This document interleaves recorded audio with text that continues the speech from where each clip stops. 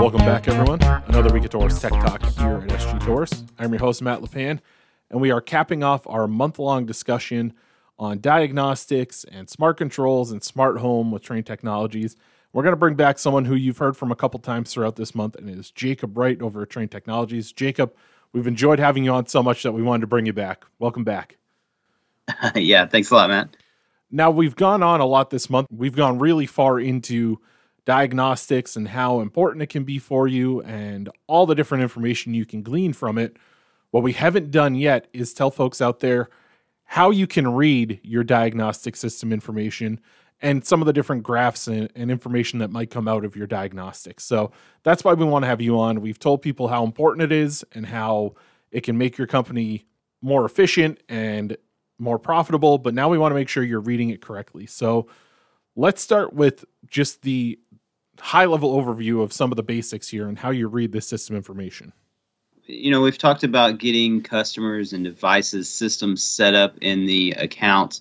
Once you get to that point, really the meat and potatoes of diagnostics is going to be reading the system information, and in particular, the runtime history graph that's given on the system information page. So for each device, under every customer that's in a dealer's account, we give a lot of information from the system itself. And that's going to be information that comes from sometimes the actual equipment that's connected to communicating pieces of equipment, and then also from the thermostat itself. From every data set or every data point that we grab from the system, we try to package it back up and give back to the dealer to use on their end. So we're talking about configurations coming from the thermostat, alerts and alert history that would have happened on any piece of equipment, and different data sets that we can point out that would help a dealer troubleshoot systems remotely. Now, when they get into it, like you said, the runtime history graph is really, it's kind of the lifeblood if you're going through your diagnostics. What are some of the features that folks should look out for when it comes to being able to read the runtime history graphs and even maybe store them if they want to be able to go back and look at historical data past the 30 days that you can view in the window? Just viewing the graphs themselves, it's important to note that different types of systems, different levels of sophistication of the equipment will give different views on the runtime history graph. So just a normal 24-volt system connected with a 724 and 824 thermostat is going to give indoor temperature and humidity information, as well as the set points, the cooling and heating set points of the user, and the outdoor weather information that we're getting from either online weather or from wired outdoor temperature sensors. As you move up in kind of tiers of equipment, if you have advanced air handlers like a TEM8 or a TAM9, you'll see airflow information. And then even with TAM9s, you'll see refrigerant temperature information. As we move into the future, we'll be pulling in some advanced outdoor equipment, which will be giving us even more information. And we'll have a full set of data to be used to troubleshoot really any issue from the field, all from the comfort of your office. So dealers will be able to see anything that they can from this runtime history graph. They can select different data sets that they want to turn on or off on the graph based on the legend items below that. And so you have a full set of data for every minute of the day for 30 days of history, and you can change the view to be what you want it to be for the specific issue that you're looking at. Now, storing the information, there is a downloadable runtime history graph CSV below the graph that you see in the site, and that actually pulls all of the data points that we're plotting on the graph. It'll pull it into an Excel file for you, and you can save that information for your own personal records to look at later, and you can build the graphs even after the fact. If you save those specific days. After it's out of diagnostics, you don't see the graph anymore because it's beyond that 30 days. You can have those files on hand to pull that information and build those graphs yourself. Yeah, and if you need to, you can refer back if you're looking to fix something and you think, I know I've done something with this system before. Now you can go back and look at your different data set points, and if you created those graphs once you exported the CSV, you can go back and look at those graphs, and it's like having full historical data on that particular customer system, which is, it's a really cool feature, you know, being able to really have historical data on your customer's equipment dating back however far you want to go after the install is it's a really valuable piece of information that you can use to kind of build your library of knowledge on different systems? Personally, I do it myself quite a bit where I'll save this information and save graphs that I've built. And I use it for different reasons, or most of the time, what I use it for is to do training sessions with people that are trying to learn how to use the information. So that could be done within a company as well, where they could be training their technicians or training people that are new to diagnostics using issues that they've run into in the past. What are some of the data points that you can set with the selectable legends? And how do you view some of the alerts that might be coming out of the system? So the data sets that are shown on the runtime history graph, you can add and remove any of those. So if you're looking at a graph, you would see set points versus run times and the indoor temperature response to those run times. You see the outdoor weather information. If you're looking at a system that has, indoor coil temperature and indoor gas temperature and airflow, it gets pretty busy. And so if you only want to see the cooling cycles, what's happening with the cooling cycles and the cooling set point, then you could remove the heating set point because you don't need to know if the system's controlling to that while you're running cooling cycles. You can remove the outdoor weather information, right? Because once you have a general idea of what the outdoor ambient temperature is like, you have a general idea of how the system should be running. You can narrow down to refrigerant temperatures and airflow, and then the indoor temperature response to the cooling cycle. So you can really narrow things down and get a great idea of the specific issue you're looking into. Now, viewing alerts. Alerts can be seen in a couple different places from the system information page. So first of all, you're going to see the alerts on the runtime history graph within the cycles, the heating or cooling cycles themselves. And you'll see them at the specific time that they triggered on the system. So say you had an alert that came in at 10:30 in the morning, you'll actually see that flag on the runtime history graph at that time. And if you hover over the flag, it'll give you the information on that alert and what it was, what the possible causes were, what the problem description was, any actionable items that a technician can take on that alert can be viewed from that information. Now, also, there's an alerts section above the runtime history graph that will tell you immediately if you have any live critical or major alerts. And then also, if you pop that box open, it will allow you to see a historical view of alerts as well. So just like with the runtime history graph, you have 30 days available of runtime history. You have 30 days of alerts available to you from the alert history within the system information. Another thing that you can look at, and something that we've talked about a lot throughout this month, is information on the Aware connection. Can you talk about what they see when they're looking at the Aware system information in diagnostics? Yeah, so the Aware Element is an indoor air quality device that we've kind of started this partnership with between what they can do on their end by reading the indoor air quality, and then what we can do by showing the homeowner the data sets within the Home app. But what we've done is we've taken it a little bit farther, and we've taken the information the homeowner can see, and we've trended all of those data sets, the 5 data sets that the Aware Element grabs, and we've placed it on a separate runtime history graph for the dealer to see within diagnostics. So now they can trend the air quality and what's happening with CO2 or PM 2.5 or VOC levels, chemical levels in the house. They can track how those are responding, how those are changing as the system is running itself.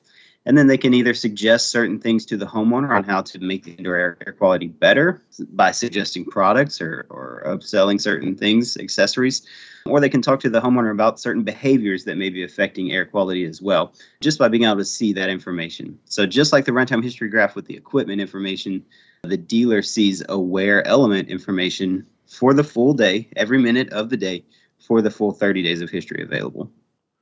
It really is such a powerful tool. You mentioned how you can go and say when you sold the system to this person, they didn't want to put in some sort of, whether it be an air cleaner or anything like that. You go back to them, say in 30 days, and say, hey, this is what your air quality looks like. It could be here if you add on this accessory, this air cleaner, and you can show someone who has one of those air cleaners. You can show those graphs and compare them. Now this has become, your diagnostics have become a sales tool, and you can really change everything you do. You can start offering indoor air quality pieces on every job and have data to back it up and be able to show any homeowner you go into. It really is just such a powerful piece of information. I think it's one of the really cool, not unknown, but like new sales tactics you can use with data-driven sales, and that's just going to increase your closure rate like crazy because everybody trusts data when you put it in front of them, more or less. Most people do. And if you can go and you can use that, it's going to be such a huge piece for your salespeople. Right. And it goes beyond just selling accessories to people that have Aware systems, right? These air quality monitors. You can actually use any kind of sell using Aware as a success story to get other customers involved with buying air quality devices as well. You can show the information, show the data from before an accessory was installed and after, and see the difference and use that for all customers, not just for people that have the Aware element installed. Now we know that you can use the smart controls to set up different configurations, but you can also look at those configurations in your diagnostic system. How do they do that? Yeah, so towards the bottom of the system information page, we're actually going to list out all of the configurations that have been set from the thermostat. And this is particularly important for 24-volt systems because we hear all the time of issues that install crews have with setting the correct configurations. And not that there's a lot of problems with it, but the number one reason for callbacks after an install is just that configurations have been set wrong. So within diagnostics, you can verify after an install that those have been done correctly and that the system is running the way it should based on those configurations. But also we're going to tell you if accessories are installed and running, and we're going to tell you if any lockouts have been set on the system, be that oxy lockouts or compressor lockouts. We'll let you know that, and you can kind of use that information to know why is the furnace running at this point when it probably shouldn't be, or when it doesn't usually seem to run at this point, right? You can say, oh, well, there's a lockout there that's making it so that that's happening. And so you just use that information coupled with all of the other information in the site, and it really helps you diagnose and troubleshoot everything. And you can use these alerts and the diagnostic system information to then go in and use your DRC and change some of these configurations if you need to. If you can change it right from your office, again, you're becoming more efficient. You're using your diagnostics in order to help out your company and to help out your customer, the homeowner. That's going to make everyone happy, right? And you can change something that's going to make them more comfortable and makes more sense for you without having to run a truck out there. Again, it's taking everything we've learned over this past month here, talking about these connected controls and DRC and diagnostics, and putting it all together to really beef up what you can offer to a homeowner and what's going to save you time and money. Right. The way I like to think of it as is that with diagnostics, we're trying to add a service technician to the company.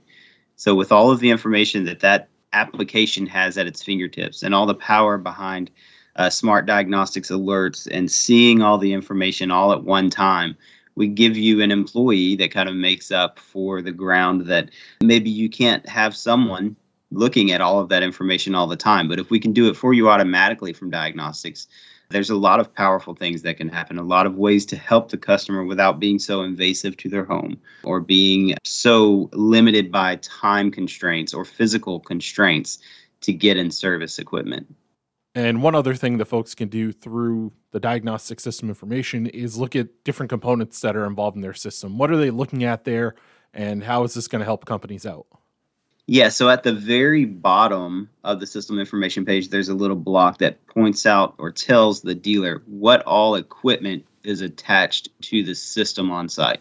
So if you have a fully communicating system, you're going to have your air handler or your furnace or your heat pump or your AC. All of that is going to be listed in the system components along with the model numbers and serial numbers of those individual pieces of equipment. So dealers can use that information from diagnostics for whatever reason they would need that. Also, it's going to show if you have zone panels or relay panels connected to that system. And in particular, it's going to show wireless sensors.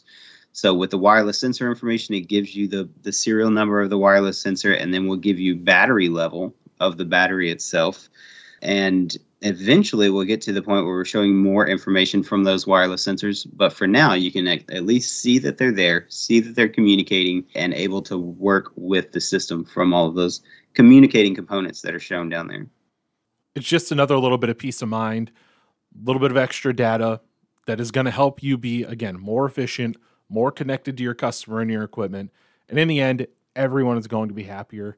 And Jacob's done an awesome job here going through, whether it be diagnostics or DRC, or now reading the actual system information, helping us out throughout this month. And Jacob, we want to thank you again for coming on. I want to thank everyone out there for tuning in.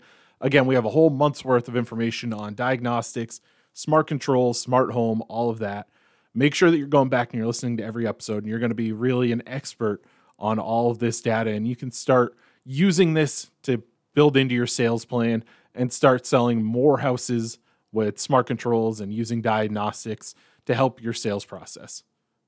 I want to thank all of you out there again for tuning in, especially throughout this month where we've been talking about the smart controls and smart home and diagnostics. Subscribe to the podcast, Apple Podcasts, Google Podcasts, Spotify, Pandora, anywhere you can find a podcast, you can find us. Just search Taurus Tech Talk. Follow along on social media, Facebook, Twitter, Instagram, and LinkedIn, and check out our website or our app to listen to all of our podcasts. I want to thank you again for tuning in. We'll see you next week on Taurus Tech Talk.